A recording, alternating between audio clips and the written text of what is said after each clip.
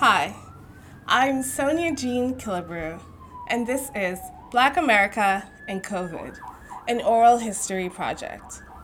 I started this project during Black History Month of 2022 because I wanted to provide a platform for Black Americans to share their stories about living, working, and or going to school during the COVID-19 pandemic. I also wanted to provide a space for people to memorialize someone who is a Black American who sadly lost their life during the COVID-19 pandemic. I was inspired by the work of Zora Neale Hurston, author and anthropologist, to record the experiences of Black Americans in their own voices. My goal is to get my recordings into museums, such as the Smithsonian Museum of African American History and Culture, or the Schomburg, or the Library of Congress's Folklife Museum.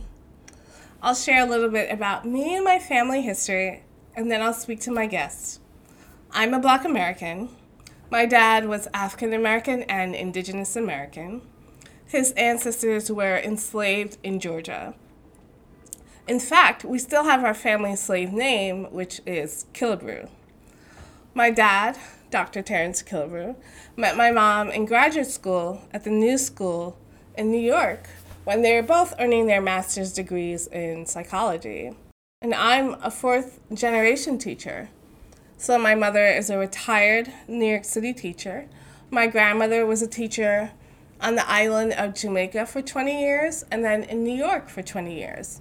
My great-grandmother was a teacher in Jamaica up until she got married. She was the daughter of an Irish woman and a Black man. She stopped working after she got married because it wasn't considered respectable for a married woman to continue working in the late 1800s. And ironically, my mother began teaching long after she got married in the late 1900s. So, without further ado, I'm excited to speak with my guest today. My name's Akim St. Omer, born and raised in Brooklyn, New York. Still reside in the same neighborhood that I was born in. So I'm in Flatbush. My grandparents moved to Brooklyn in the 1960s, 1970s from Trinidad. Ended up being one of those first immigrant waves to buy property in Flatbush. And we've pretty much been in that neighborhood since. Oh, amazing. And how do you identify as Caribbean American or African American or Black? Yeah, I identify as Black. My history is rooted in the Caribbean, but I also understand that history is also rooted in Africa. So I try to be as broad about my diasporic background as possible. And what would you like to share about living and working during the pandemic in 2020 and 2021? It has been probably one of the most challenging yet rewarding times professionally for me. I started at the current organization that I'm at now in October of 2019, so right before the pandemic hit.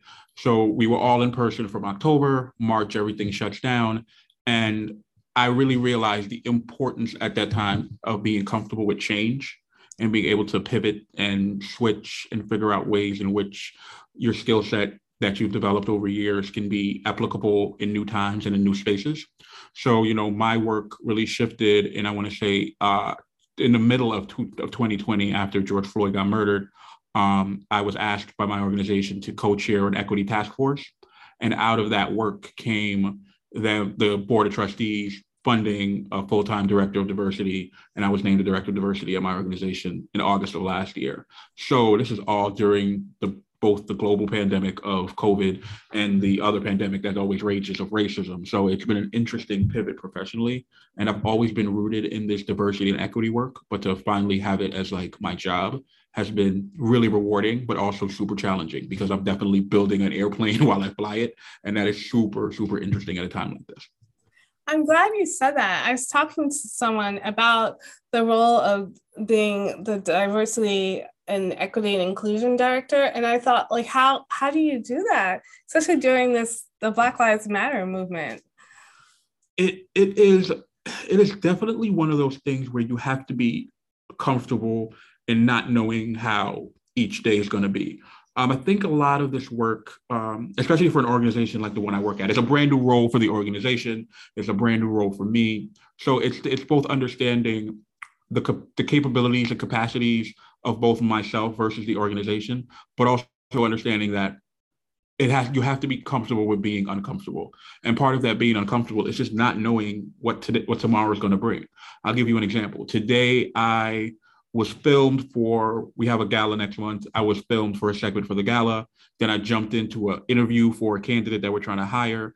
Then I jumped into a debrief for that. Then I jumped into this. Like, it's just one of those things where you just never realize what your days are going to be. Some days are busy, some days are not. Some days are more strategy focused. Some days are more on the ground. We need to get things done. So I enjoy that aspect of it, but it's definitely challenging, especially for a place that has never had this role before. And that's kind of the experience that I think a lot of folks are noticing in their different spaces. And so were you working from home during the pandemic? Or? So it's been the beginning of the pandemic until I want to say middle or end of last year, quarter three or quarter four of last year. Everything was pretty much virtual. So, the office was open. People could come in as they felt. Some folks came in. I will say I probably came in between March of 2020 and I would say January of this year, maybe 10, 15 times in total. Now, as we've trying to kind of get through a new sense of normal, folks are coming in a bit more frequently. I don't ever envision a situation or scenario where folks will have to come in 5 days a week. But I definitely see a situation where folks might have to come in maybe once or twice. But it really is one of those things where we're trying to make it so that people are making their own schedules and their own ways of working that work for them.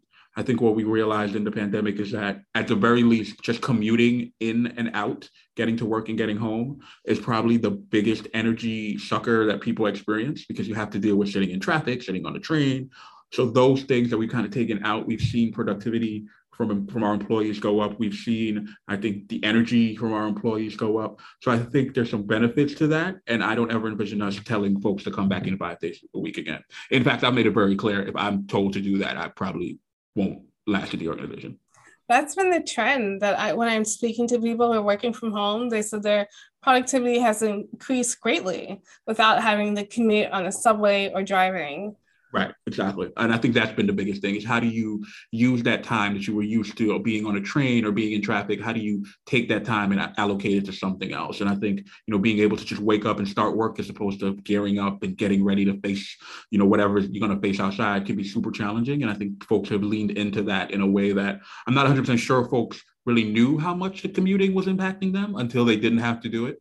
I remember there was one point a couple months ago where I decided to commute in to work and then commute back out to work both during rush hour. So did rush hour in the morning and did rush hour in the evening. And by the time I got home, I sat down and I was like, I did that for 5 days a week for like 20 years. Like, why was that the way we were working? Like, that was not beneficial to anybody's health, especially mine. So I really realized at that moment the value of being able to craft and be flexible and creating your own schedule, because what that creates is that work-life balance piece that I think if people are really serious about it, they can kind of create some of that in their own spaces as they navigate it. And can you describe 24-hour day during the pandemic from waking up, working, and what you did after work? Right. So I think it's probably best to do that in two ways. So let me describe like the beginning of the pandemic, because I think the beginning of the pandemic was very different than now. Yeah. So we shut down, I think it was around the same time that most people shut down at Friday, I think like March 17th, 2020. And it was at that point, as people are getting ready to leave, I'm packing up my desk and I'm putting things in the boxes and I'm getting ready to go. And a colleague looked at me kind of incredulously and goes, why are you clearing everything out? I'll see you in 2 weeks. And I looked at them and I was like, you will not see me in 2 weeks. And they go, what are you talking about? I was like, I did a lot of reading. Like because I'm typical prep nerd book. I'm always about the book, right? Right. So I was like, let me Google 1918 to 1920 pandemic. And I was like, oh, this took 3 years. Okay, cool. So I will see y'all at most in a year. And they laughed. People laughed. And I was like, who's going to get the last laugh on this one? So it was at that point where, going home the following week, it was, okay, how are we implementing something that's never been implemented before, right? Where I work at the Girl Scouts of Greater New York. There's always been a history of some level of flexible work. Some folks are out in the field, so they're not in the office all the time. So that was part of the culture, but it really wasn't like across the company. It was like only certain departments. So we ramped up the week after. We tried to figure out, okay, so folks are getting up at this time. So I would get up at 9. I'd log in, I'd do some work, grab lunch, probably take a walk, get back on, do some work, try to shut off at a certain time because I knew that if I didn't set that standard for myself at shutting off at a certain time, it was always going to be something work related that I could do. So I made sure that when it was time for dinner, I would literally close my laptop, put it away, it's not seen, and kind of set those boundaries for myself and those kind of guardrails for myself so that as the pandemic increased, or became different, that I didn't set myself up for like not being able to do certain things based on the way I started the process. By the time we got to, I want to say maybe let's go to August when I took the role officially that I have now in August. I kind of set up my own systems. I kind of knew what I was going to manage, but it was a new role, right? So it involved a lot of Zoom meetings, especially in the first month. I made the decision to meet individually with every member of the staff in my first month and a half. So some of those days would begin at 9, some of those days would end at 5 or 6, and I'm just on the calls all day. But some days I made sure that my schedule wasn't like that, so I would have those gaps. But again, it's that flexibility, right? So I think the 24 hours look super different from the beginning versus now. And what I'm trying to do now in my space is think about, what does the future of this look like, right? Like we won't always have to sit down and work from a particular home, right? Or work from a particular space. What does it look like if you can go to a cafe in the middle of the day and sit down and log on to the Wi-Fi and work from the cafe? What does it look like if you can take a trip to another state and work from another state for a couple of days? Like, what does that look like? Because I think that flexibility piece is the piece that folks are still having some difficulty understanding because there's this rush to, hey, everybody return to work. And I'm always telling people when they make these suggestions, I always ask the question, you have to ask yourself, why are you saying these things, right? Because if you don't ask yourself the why, then it's going to be hard to convince people otherwise that they should come back and do the thing that even before the pandemic really wasn't working. Mm-hmm. I agree with you. And I was a Girl Scout, so I'd love to hear that you're working for Girl Scouts of the Americas. Yeah, like you, I also Googled the flu pandemic in the early 1900s, and I saw also that it lasted 2 to 3 years. And so I was like, yeah, like you, I thought, okay, we're going to be home for 2 to 3 years. 3 years, right? Why would we not, right? They weren't that much smarter than us. Like everybody has to navigate this. And I think history has a way of, it may not always repeat itself, but it definitely rhymes. And I was like, okay, this might be a time when history is giving us enough information where we can kind of come up with certain decisions based on that. Absolutely. So it's good to hear that you weren't working till 9 o'clock. Because I just No. So I'm gonna tell you now, that's something that I was not on that from the very beginning. I started as a professional. I was like, I like my time. So I was not one of those people that felt compelled to sit down and always be working. Mm-hmm. I understand culturally why that can be, and I can understand certain industries where that feels like the need to do. But I've always told people, if you can, let's say you get sick or you die today, the email about your death from your job won't come until 9 o'clock the next morning. So if the email about your death won't come till 9 o'clock the next morning, why should you be rushing to get an email out tonight at 9 p.m., right? And it's one of those things where I always try to read to let people know a job is not your life. Don't let your job be your life, because oftentimes when jobs become your life, then you realize that you were deeply, deeply unfulfilled because you're always tying your value and who you are to a metrics and to an organization that at the end of the day will have no problem getting rid of you. And then that's the way I kind of look at work. That's profound. That's capitalism, right? That's capitalism, right? And capitalism has never been good for Black people anyway, right? So why should I continually perpetuate the systems that are designed inherently against me, right? So trying to break up some of those systems, it can be challenging. And I've told people all the time, I know the way that I work may not be for everybody, but I always tell people, if you set those boundaries up for yourself now, it will make it easier when you have to implement them going forward, because people kind of know that that's the kind of way you are. Absolutely. So then after work, were you taking walks during the pandemic or going for runs? Yeah. That's a super important part for me. I remember telling my girlfriend, and at the time we were living in a studio apartment. So I told her, I was like, every single day I'm going to go outside. And, it's the look like, what do you mean you're going outside? I was like, no, every single day I'm going outside. And I think generally that a lot of people don't realize the value of literally being outside, getting sunlight, getting air, walking, like what it does for your body. And I Mm-hmm. saw a lot of friends who, decided not to do anything and sit in their apartment for months on end when it was time for them to reemerge, because that's what I called it. It was a reemersion, right? When it was time for them to come out and reemerge, the level of anxiety and fear that existed in them was way higher than those of us who, were thoughtful in our own processes about getting air and getting outside. And I think that really saved me. And it goes back to, growing up in, New York City. As a black and brown person in New York City, we're always outside. Like, right, if you grow up in the hood, you dudes from the hood are outside, people walking around, and those are the things that we do as both an act of self-preservation, because Mm-hmm. sometimes the spaces that we literally live in can be tough and toxic for us, like the houses or the apartments or the spaces that we live in. But also, I think in a city like New York, if you're not walking around, you're not experiencing the full totality of what this city can bring. And as someone who's always been curious and about that, I view my walking as a way to dig deeper on who I am as a person, but also it allows me that moment of clarity when I could just put on a headset, maybe listen to the sounds around me, and just zone out so I can have that moment of getting my cardio up, but also thinking about whatever is going on in my head. Well then, so were you also going out to the grocery store during the pandemic? Yeah, You I were. was I was doing most of the grocery shopping. Oh. Which was cool. Luckily, I lived 2 blocks away from a grocery store. I live in a part of Brooklyn where food insecurity is not really a big issue.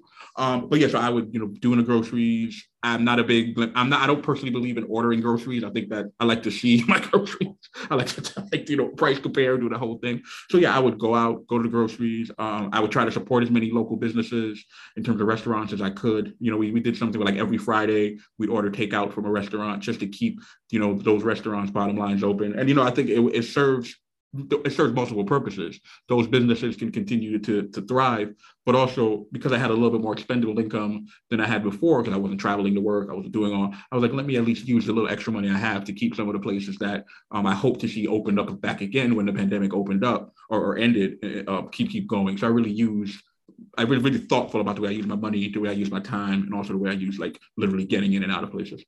Wow. And I guess were you wearing a mask and gloves or? Yeah, mask, gloves, the whole thing. Well, no, not gloves. I think gloves were a little much, but I did have them. I was like, because I would walk into some places and I'd be like, oh, so you just have a whole army military suit on. This is a little aggressive. But I did do the mask. I was always cognizant of that.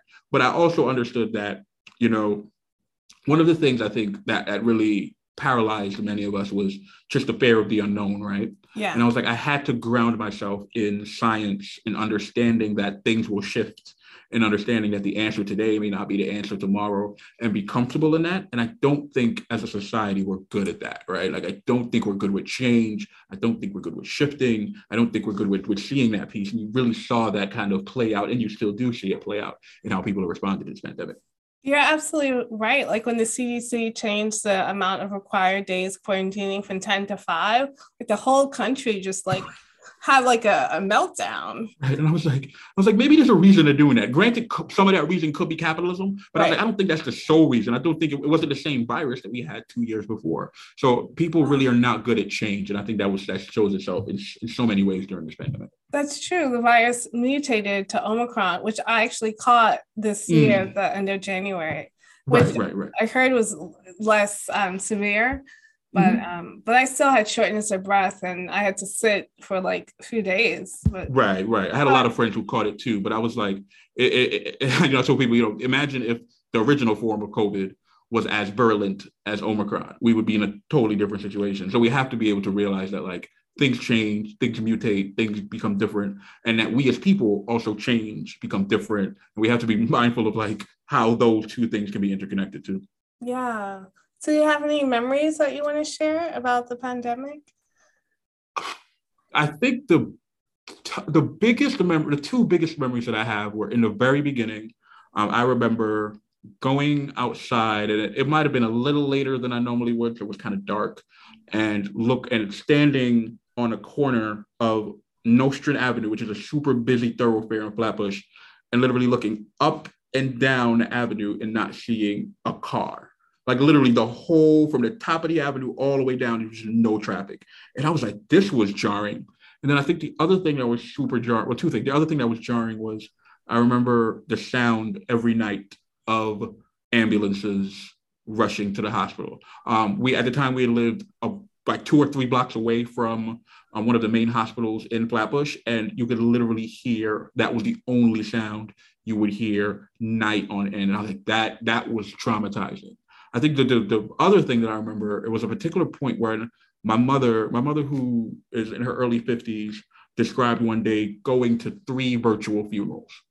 And it was one of those moments when I had to tell her, I was like, don't ever do that again, because the level of grief that it takes to go to one virtual funeral, I can only imagine how much that took from her to do it 2 other times during the day.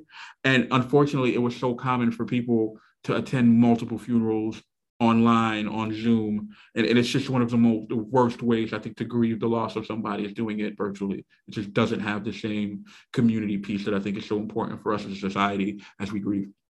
I agree. Did you attend any funerals on Zoom?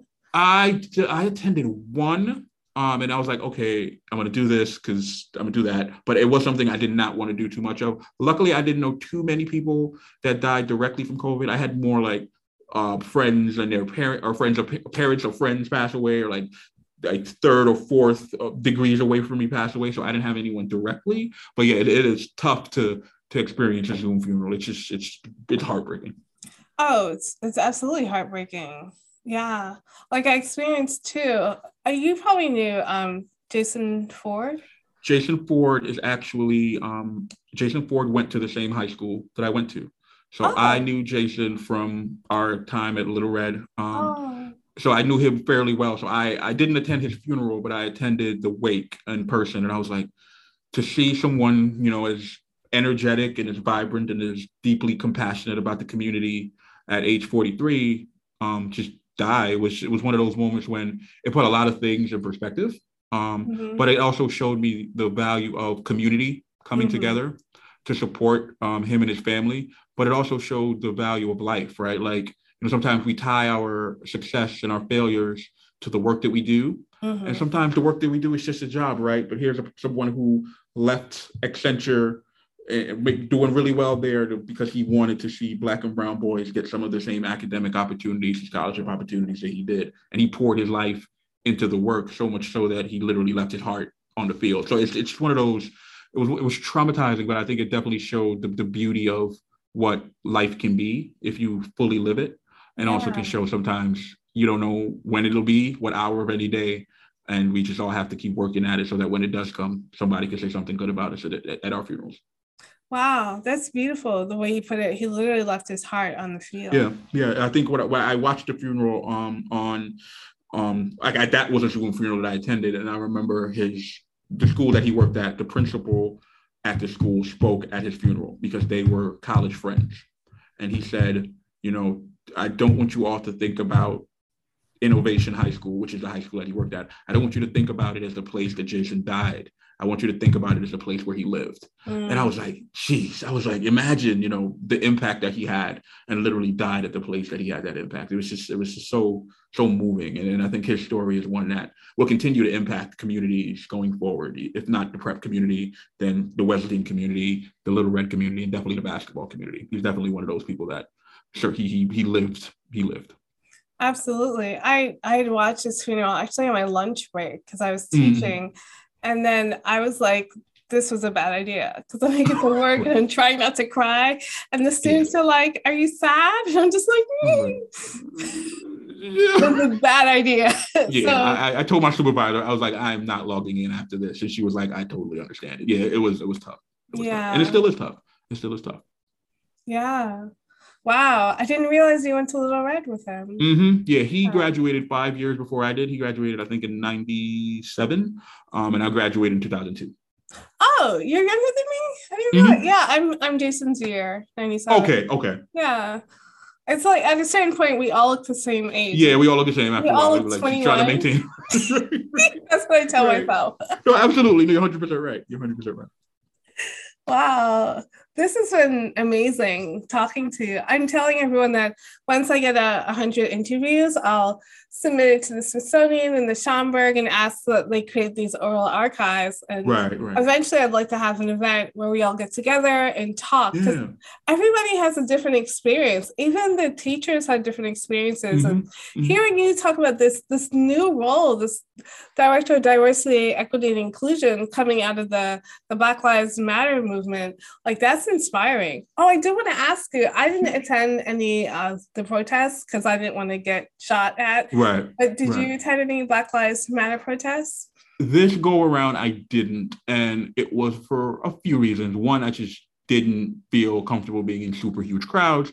Another reason was, I realized that as I've gotten a little bit older, I think that on the ground, boots on the ground protesting, I wouldn't say it's for young people, but I think they have the energy to kind of handle that a little bit better. Whereas me, I thought that the work that I was doing within the organization that I work for and within the community that I am a part of, I thought was more impactful at that particular moment. But I always tell people at the heart of it, I'm always a protester. I'm always an activist, and that'll always be part of what I do. And I'm sure at some point there'll be another cause or something for me to protest, and I'll be out there with the masses. There is something about being part of that community that has been restorative for me, and that's definitely something that keeps me going. Yeah, me too. It was inspiring seeing so many young people out there, and young people, like young white people, Latino people, like the whole LGBTQIA plus community. Everyone was together, and that was inspiring. Yeah, no, I thought that was amazing. It was great to see so many people who never thought that they would be doing something like that really join in something that was bigger than them. I thought it was great.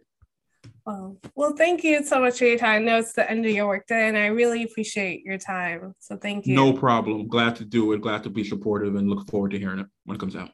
Absolutely. Have a great night, and I'll be in touch. Thanks. You too. Be well. Bye. Thank you for listening to Black America and COVID, an oral history project. If you would like to include your personal history in the archives, then you can email me at soniakillebrew@gmail.com. My email is in the show notes of the podcast. And you can also record a voice note on your phone or device and email it to me as well. If you would like to get updates on when podcasts are uploaded or see me talk about the process behind creating the podcast, then you can follow me on Instagram at Black America and COVID. It's all one word, all lowercase. There you can message me if you have any questions or feedback. Also, if you give the podcast 5 stars on wherever you listen to podcasts, then it will make it more visible for people to find it, and then I will in turn be able to reach more people to interview.